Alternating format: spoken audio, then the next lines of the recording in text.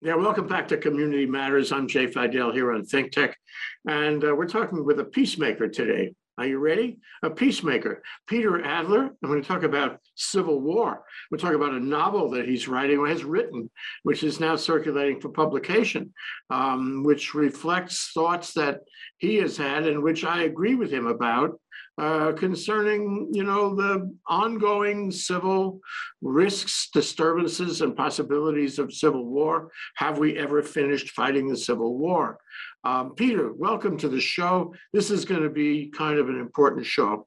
Thank you for coming down. Thanks, Jay. I so admire what you are doing, the citizen journalism effort, and that's partly why I'm on your board, because I just believe strongly in this and what you're doing. And congratulations to you and Carol on standing it all up and moving it along. Thank you. We enjoy it. It becomes a dedication for us. So, peacemaker, tell us about being a peacemaker and how you look at the world through the eyes of a peacemaker. For the last 30 years, I've been working in one way or another as a mediator, as a facilitator, as a planner, and a strategist on when there's a lot of disruption. And it's been the work that I've done. I was head of the Neighborhood Justice Center, which has now evolved into the Mediation Center of the Pacific. I worked for the Supreme Court for a number of years. I headed up a big science and public policy program in Colorado for a number of years. I was sort of wooed away for a little while, and then I realized the surf wasn't that great in Colorado. So, I've been doing this for a long time, and I also have a number of senior folks like myself who've done this for a long time, and we have a lot of conversations, and we compare notes about our cases, and without revealing confidences and strategies and tactics, we're always on the hunt. And I'll just tell you, when I work on something and it achieves a good resolution, I feel like $1 million. I still feel that way. I don't make $1 million, but I feel that way. And so I love what I do. It's in my DNA, and it's the only thing I know how to do. And your book, reflects your experience in peacekeeping in the Peace Corps, your experience in peacekeeping in your arbitration mediation company, Accord 3.0, and your career in general. But now you have this book, and the book that it's called Defiance at Duck Springs, The Story of Small Town America and the Next Civil War. That is a long way from peacekeeping, but it sounds like you have created, at least, for the book, a world perhaps that goes further and explores reality as it is coming upon us. The sea change of our world here in COVID, the sea change of our world under Trump. It's a new world you're looking at in this book. Can you talk about the relationship of your peacekeeping experience and the world you've built in the book? Well, it's probably an odd thing that I wrote this, but I am an inveterate scribbler and writer, and I write mainly for my own self. And I've written 4 books, and you've seen one, the India 40 and the Circle of Demons book, which was the Peace Corps story. But this, I wanted to write I tried my hand at writing a novel, and it takes place in 2037. So it's out in the future, but it's not that far out. And it's about a guy named Danny Goodman, who's a disbarred lawyer and an ex-Marine and a kind of a secular Jew and a rather foul-mouthed philosopher who's had some hard times. And he kind of runs off to a cabin deep in the woods of Washington State. And it's actually a place where I sort of lived for a short period of time out in the woods. And he is slowly drawn into, he really wants to escape everything. He's running from some miseries, and he really wants to stay secluded, but he actually falls in love with a local woman who in this little town. And while they're doing that, a new civil war is breaking out in the United States. And it's a pretty fulsome war. It's a real fight. There's been a coup d'etat. A lot of the Washington, D.C. and some of the state capital governments have been decapitated. And so it's about this violent coup d'etat and about this small town, which puts up a resistance. And, after the president is assassinated. So it's a novel. And I wrote it partly out of my own fears for what lies ahead and as a precautionary tale. But I also wanted to write a good story. I wanted to write a yarn. I like writing. I like reading stories, and I like writing stories, and I like going to movies, and when I have the time to do all that. So I worked on this for a couple of years, and it is now sitting with a literary agent through a friend of mine and moving around to some publishers, presumably in New York and elsewhere. And we'll see if it comes out. And if it does, if it does, I'll be very happy. It's not about making a lot of money. It's much more about, kind of sending a warning flare up, a warning signal. Not that there aren't enough of them in and around. That's the story, Jay. So did you fold in the insurrection somehow? Yes. I mean, it takes place through an insurrection, a right-wing insurrection. And there are characters in there that would vaguely resemble certain, guys like Trump or Flynn or others who are really bent on separation and takeover. They think the country's gone bad. They think it's really gone deeply bad. And they really stage a revolution. And they want to, the cities are on fire. I mean, they've built an army. They've united militias and protest groups, right-wing protest groups, and they've pulled them together. They've created something that looks a little bit like QAnon. That I call Pharaoh. And they've managed to pull it off. But at the end, there's a lot of resistance, and this small town is one part of that. It's a happy ending? Yes. But I don't want to... We need a happy ending, No, it's good. It's got a good ending in it to it, but it's got a lot of, grim stuff that happens to people in between. Well, I guess you explore the whole social compact and the social chemistry, if you will, that has created our bifurcation in this country, our divisive, world that we live in. And so, I mean, to me, that's a fascinating part of the story, because I think we're living in that. You are writing about what we are living.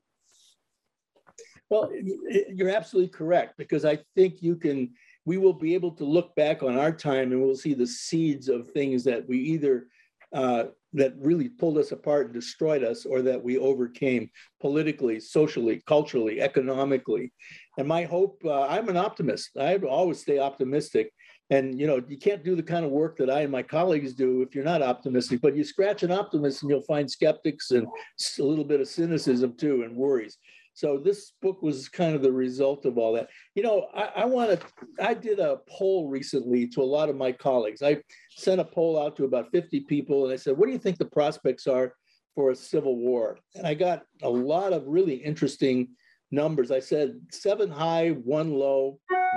Give me your number on if you're making a prediction. And most people said it's probably around 4. It could be a serious outbreak. And then others said, it all depends on how you define civil war. But I've been watching politically and socially and culturally what is going on in the country. I'm like you. I'm an inveterate observer. And there's a lot of white noise, but there's also a lot of signals that come through in the noise. And one of the ones, just want to read you one that came my way, that I went, my goodness, that's us. And this is from a Sri Lankan guy, Indi Samarjiva, who dealt with a prolonged civil war in Sri Lanka, the Tamil Tigers and all that. And he wrote this. He said, I lived through the end of a civil war. I moved back to Sri Lanka in my 20s, just as the ceasefire fell apart. Do you know what it was like for me? Quite normal. I went to work, I went out, I dated. This is what Americans don't understand. They're waiting to get personally punched in the nose while ash falls from the sky, but that's not how this happens. As someone who's already experienced societal breakdown, here's the truth. America has already collapsed. What you're feeling is exactly how it feels. It's Saturday, and you're thinking about food while the world is on fire. This is normal. This is life during collapse. If you're waiting for a moment where you're like, well, this is it. I'm telling you, it never comes. Nobody comes on TV and says things are officially bad. Collapse is just a series of ordinary days in between extraordinary bullshit, most of it happening to someone else. And that's all it is. I was struck by this guy who said, we kind of adapt. It's sort of like the frog in the, water that's being heated. You don't jump out. I mean, it just dies eventually. And we're kind of like that. We're sort of immunized. And it's very hard given all the white noise in the social media and in the television set on Fox News, on CNN, on MSNBC, it's very hard to put the signals together and read the signals in the noise. Yes, absolutely. Yes. It's like the frog in the water. And the job of the ardent observer is to connect the dots, to remember. Right. What you describe is a scenario where you forget what happened and how this week is different from last week, and as you say, punctuated by events that are surprising and unpleasant. But your day goes on, your week goes on. It's just somehow different, and it's on a decline. Yeah. For example, it takes longer to get to see a doctor. There's not so much bread on the shelves in Safeway. Maybe some of your favorite restaurants are gone. Maybe the retail stores aren't around, and you're not dealing with as many people as you used to deal with. And the newspaper is reporting things that are unpleasant, but it still reports, and so forth. So one of the things you've said, Peter, and I would like to explore is the world is on fire. And if you do connect the dots, you could easily come to that conclusion right now today. And I suspect that your book covers that. Your book is a look into the future as you might see it. So why do you think that the world is on fire? What are the indicia that you would point to for the proposition that the world is on fire? Well, all you have to do is, just watch yesterday's news about what's going on with Russia and Ukraine, and we see the external version. There's a part of a group that has been talking a lot and exploring a topic called gray zone conflict and hybrid warfare. And, it's an interesting situation, because the definition of gray zone conflict is one in which you have neither war nor peace. You're in between. You're in a kind of a limbo land. And that's kind of what I think is going on today, both internally in the United States, as well as internationally. I think we're in an odd state of gray zone conflict where we're not fully at war, although we might be with Russia now. Who knows what's coming there? And we're not really at peace. We're in this new world. And, one of our other colleagues, Fig Newton, he can talk about this. He knows what's going on. He's a former 3-star, Air Force guy, and he thinks a lot about hybrid warfare and the challenges. And that's why he calls his part, kind of point zero. What do we do before it all breaks out?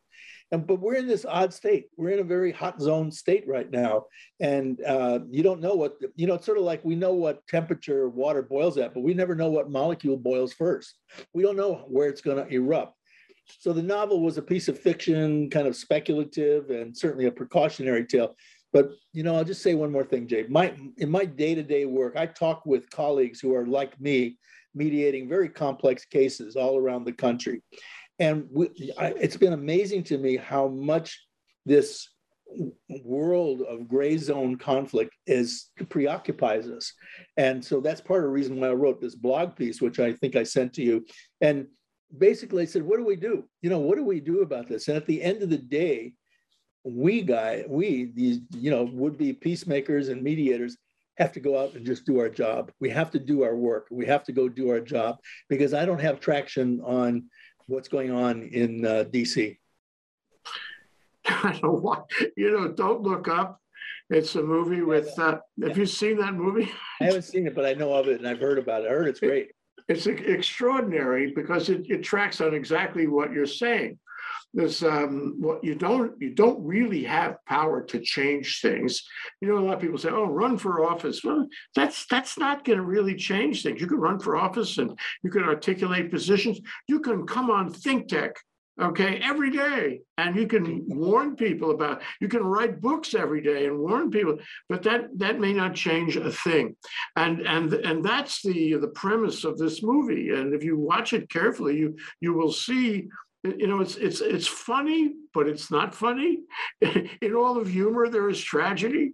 These people are sitting around a table at the end, and they're astronomers, and they know that there's a meteorite or something, of the size of Manhattan, coming to really destroy the environment in Earth.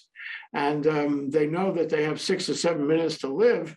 And they're talking about what brand of coffee do you like to shop for in the local grocery. Why? What else are you going to talk about? That's why. Well, yeah, that's kind of where we're at, isn't it? Right. And I always wonder, Jay, because we live here in Hawaii. What does that mean for us? Because we are far away from other places. We're distant from a lot of these kind of bigger politics that go on. We have our own set of problems and miseries that we wring our hands about and we're worried about, and rightfully so. But, we have a little bit of distance on that, but that could collapse in a minute. It could collapse in a minute. Well, that's what you used the word a little while ago, erupt.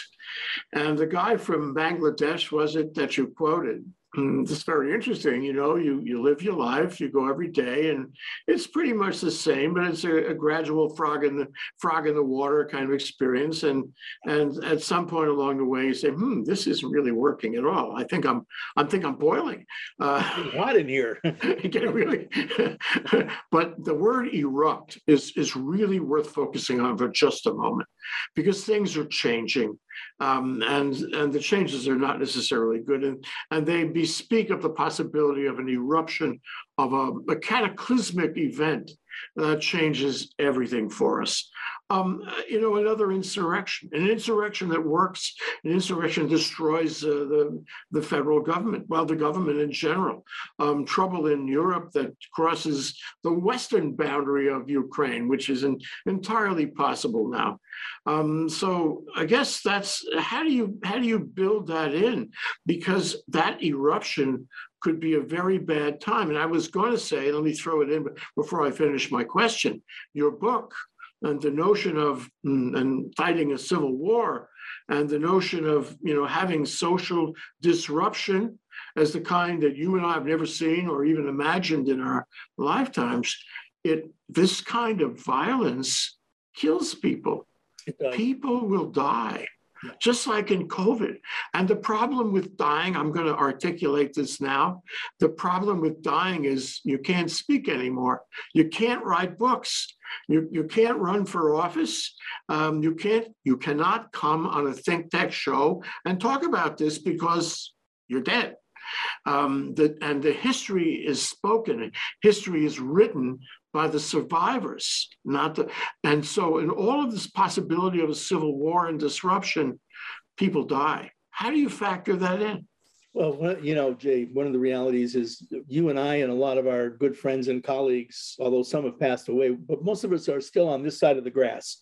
And so while we have a breath and while we can do things and while we can think about things and while we can act within our orbits of action, wherever we can do, we have that capability. But the world is really, I think, is melting. It's melting away, and it is a hot zone now. It's really a gray zone with a lot of different kinds of conflicts. And I don't know the points at which they did. The book I wrote, the speculative novel, it's a novel and it's a fiction, but it's speculative. And it takes place in 2037, and after a lot of historical traumas that run up between now and then, none of which would be surprising. But all of a sudden, it does erupt. All of a sudden, there is a decapitation. All of a sudden, right-wing militias are connected. And all of a sudden, there are characters around who would love to decapitate the government and take over. It's a reality. It's one of those distant realities, and my fingers are crossed that it doesn't come true. And it's sort of like, you all were confronting your worst fears, Jay. There's something about confronting those worst fears, which is kind of what I did in this novel. And then it's back to work. I got to go work every day and just do what I do. But it was a real interesting experience writing this. I do hope it gets published and eventually it'll come out someplace. I know that. No, I suspect it'd be a great cable movie too. Maybe a series, It's more exciting than some of the things that I'm seeing on cable now, frankly. So what does your world look like after the decapitation? What is life like in that next model? Because to me, I know there will be changes. I know some of them will be very unpleasant. I know there's a real possibility that I and my friends will not survive. But assuming I do, I won't have democracy around. I won't have a lot of the trappings of civilized communal life, of a social fabric that is mutually supportive, of a caring community. I know those things are at great risk. What is your world like as you portray it in the book? Well, remember, it's a fiction. So, and it takes place over in 2037 and 2038. And by 2039, the Civil War is over. It's been fought off. It's been a resistance that's popped up in many different places. And everybody, what's really going on is rebuilding. All of a sudden, we have to rebuild. We have to rebuild Congress, the presidency, small towns, small communities. Everybody has to rebuild because there's been a lot of carnage. And that's, my guess, is what would happen. We go through these episodes and, it will rebuild. Just like, our people rebuilt after World War II. And you can't say they did everything nice, but that's what life is like. It's a series of very, very hard moments and then a carrying on. I have a colleague of mine who's a very, very fine mediator. He's an attorney and a guy, and he once in a while, maybe 3 times a year, we go down to the beach and get some coffee and sit and talk about the meaning of life. And my conclusion always has been the meaning of life is possibility. It's all about possibility. It's all about when you run out of possibility, you run out of life, is what you do. So for me, I'm optimistic. I'm sunny side up. I kind of look over my shoulder. I'm pretty careful. As Woody Allen once said, the cup of life is more than half full, but it may have a little arsenic in it. And so we're mindful. We're trying to stay mindful, but we're trying to also, stay optimistic that even through all the ups and downs and the horrors of the last century and the prospective horrors of this century, that possibility exists and we will redo things.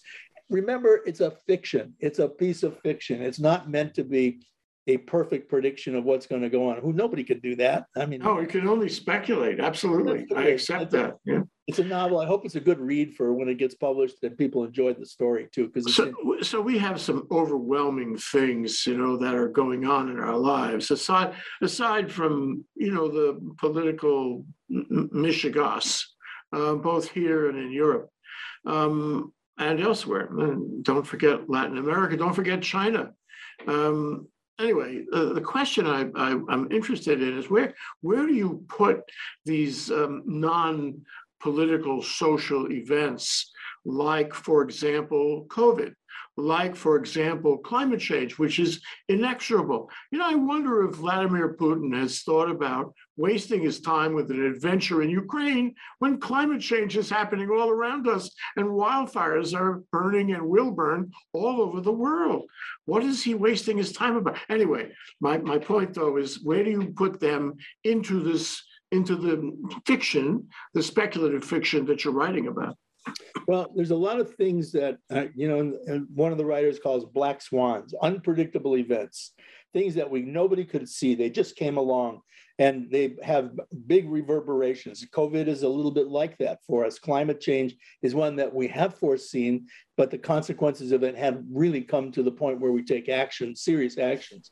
When Sputnik went up and it scared the hell out of all the Americans, that was a black swan. Nobody expected that.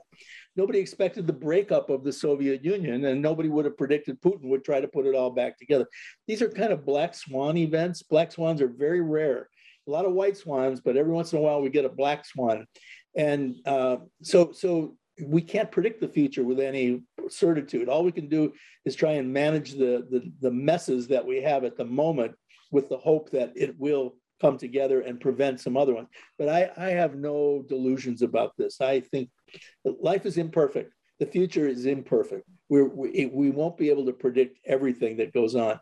And all you can do, Jay, is do what you do so well at ThinkTech, which is bring about the right conversations and alert people. And all I can do is my work as help people have these difficult discussions on snarky problems, try to solve them. That's all we can do. Well, that takes me to another question, though. So you're the peacemaker and you deal with human relationships because at the end of the day, we are mammals.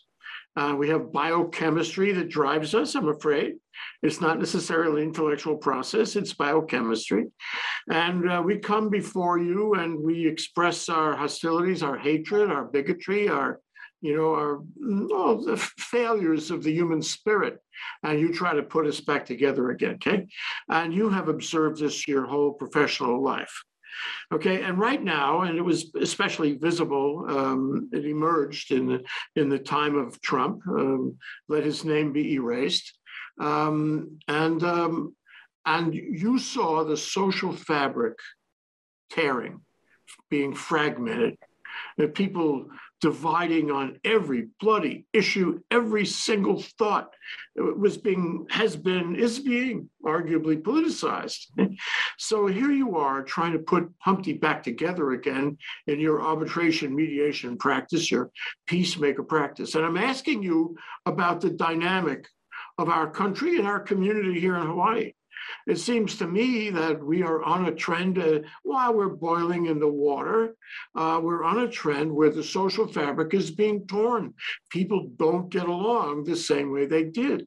They're not tolerant. They're not willing to accept, the predicament of the other guy.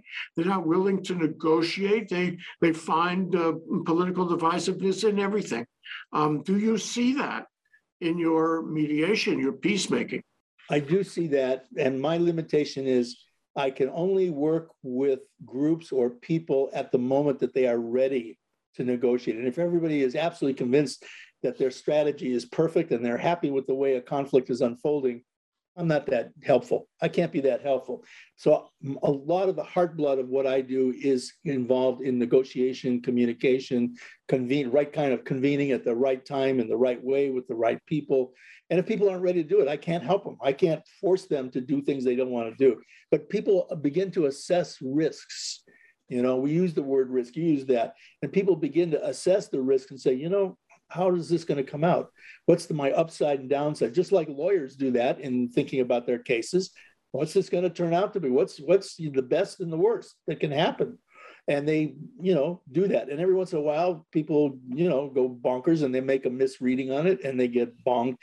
Sometimes in some of the mediations I've done, walking into a conference room lined with law books, I'll remind people that as 50% of the people lost. 50% of those people in those law books lost. So let's talk turkey today and let's do it with civility. That's very worthy. The other thing is, with COVID, the last couple going on 3 years, and, they say the numbers are down, and I'm happy about that. But at the same time, deaths are not all that much down. And who knows where the next variant is coming from. And it's a long-term thing, just like the Black Plague was in the 14th century. There was a 10-year period where everybody was, dying. Half of Europe died. But then it kept coming back. And in fact, until they figured out what it was with bacteria and fleas and all that, it kept popping up all over Europe for a long time. So anyway, the COVID has been instructive, you'll agree. COVID has changed our lives, not only here, but everywhere in the world. When Joe Biden gets on the phone to talk about, trying to settle things in Ukraine, he's talking to Europe on Zoom or Skype or one of those. And so the whole world is kind of closer together somehow, but somehow further apart, because you can manipulate your image. You can, do things that are not the same, do not have the same genuine quality, authenticity that a personal contact in the same room would give you. And so Zoom has changed us, virtual connections have changed us. And I wonder your thoughts about that. Because on the one hand, you say, well, I can talk to somebody in Bangladesh today, no problem. And it isn't, it's no problem. And I wouldn't have the chance to do that. So I'm connecting all around the world. But at the same time, it's not personal. And so if you're trying to make peace, for example, in a given matter of mediation, can you get the same result? Can you get the same emotional investment? Can you get the same emotional transparency that you would have in person. How is this working for you? How is it working for us? How is it working for our future? Well, a lot of the work that I've been doing on these mediations and bringing people together for difficult discussions and trying to solve problems, for the last couple of years, it has been on Zoom. And I'm glad that Zoom is there and we still are able to utilize it to try our best. I recently had a labor management matter that came my way, oddly. That's not the area that I do most of my work in, but I was approached and we actually had some face-to-face meetings in a meeting room, in a conference room downtown. And it was stunning to me what a change it was to be in the room. And people had to kind of cough some bones out of their throat, on both sides. And they did that. We did that. And then we could settle down and start to work on, well, how are we going to craft the future for you guys, your labor union and your company counterparts? And it made so much difference being in the same room, breaking bread together, bringing donuts and, malasadas and drinking coffee. And we were all masked up and sitting separately and all that. But it was kinetic. There was something kinetic about that was so refreshing. And I kind of think it really helped at this moment where people were at a bit of a standstill and impasse. So, we're going to keep doing a lot more on Zoom, but we will also, for certain things, try to get people in the room together, COVID permitting. I think the world has changed. I think the way we deal with each other is different. But there's something about getting together and sitting around that kitchen table or that conference table and really trying to talk to each other as humans and not as electrons. There's something about that I don't think we will get away from. I think we're going to always be wanting that. And a lot of us is hungry for it. We're hungry for those kind of interpersonal reactions. I like coming up and visiting with you and having a coffee. I like that much better than I like talking on Zoom. Not that this is bad. So I think, but Zoom enables us to talk. Well, Zoom enables me to have a very, you can say this is a public conversation, but it's also very personal, very private. It's you and me. It's what it is. That's because you're skilled at this. You're so skilled at getting people like me to yakety yak and talk story. So, but you're right. I mean, it's not going to help with trying to connect with the Sri Lankan or the Bangladeshi. Those are going to require long distance communication. So we're in an interesting new hybrid world on this stuff. And I think we'll keep learning about how to use it to maximum ability and maximum efficiency and a maximum utility. Let's assume that for a minute. Let's assume that we find that Zoom has changed our lives. So we like Zoom. You don't have to drive or park. You don't have to fly anywhere. You just sit down in your, any part of your house and talk to anybody in the world. And this is, and for ThinkTech, this has been a tremendously lucky break because we were ready for it. We already were using Zoom. But here's this though. You talk in your book and you talk in this show about people in the next civil war, about the stresses and strains of a social fabric which is torn or at least tearing. And I give you now a country of 330 million or a world of 7 billion, where X% of the human communications are conducted or will be conducted electronically, not in person. Does that bring us closer to the disruption you're worried about, to the civil war you're worried about, or further away? Yeah, I worry about some of that because we have this explosion of social media that is sort of out of control and can be used by anybody for anything, promulgating anything. And that's part of what's creating this white noise out there, which makes it so hard to reach out and create the right discussions and read the right signals into the white noise. And that's part of the challenge here is what are the signals telling us as we see Twitter and Instagram and all the different social media channels, which can be used for good or bad purposes. We know that.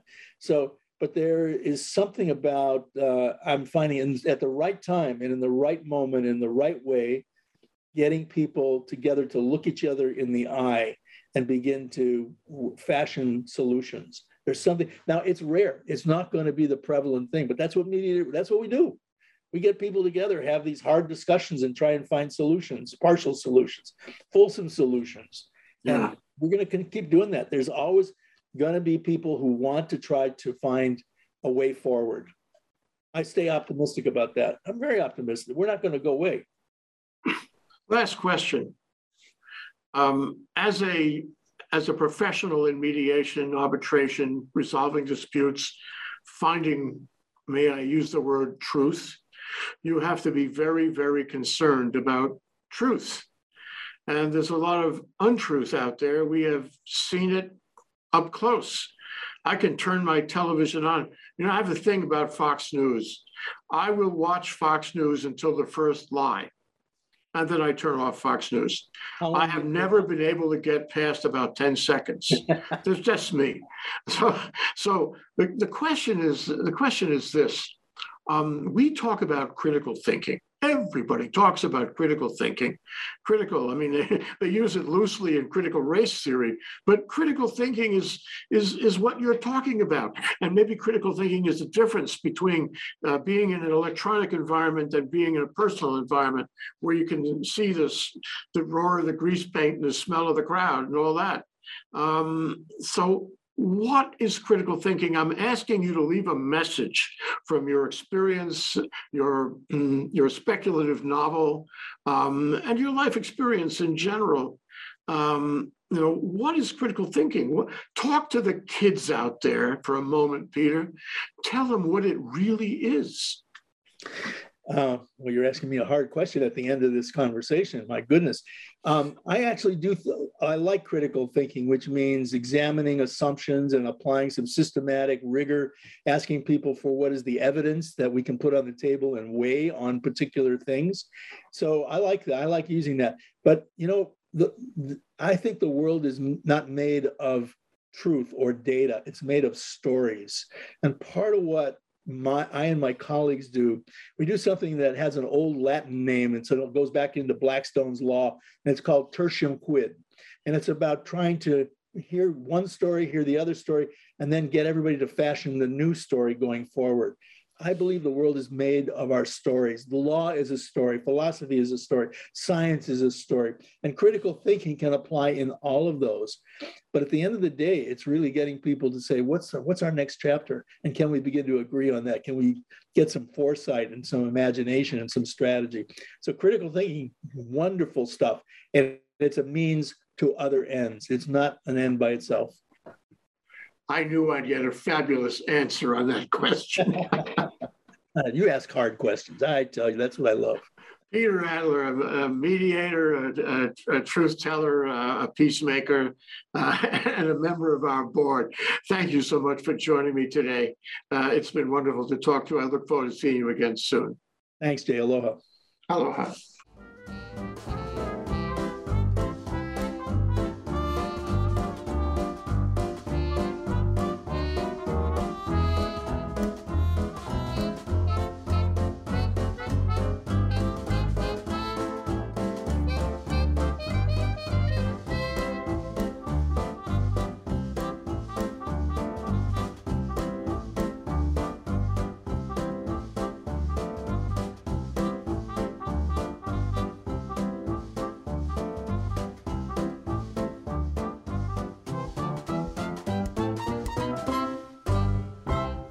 Thank you so much for watching Think Tech Hawaii.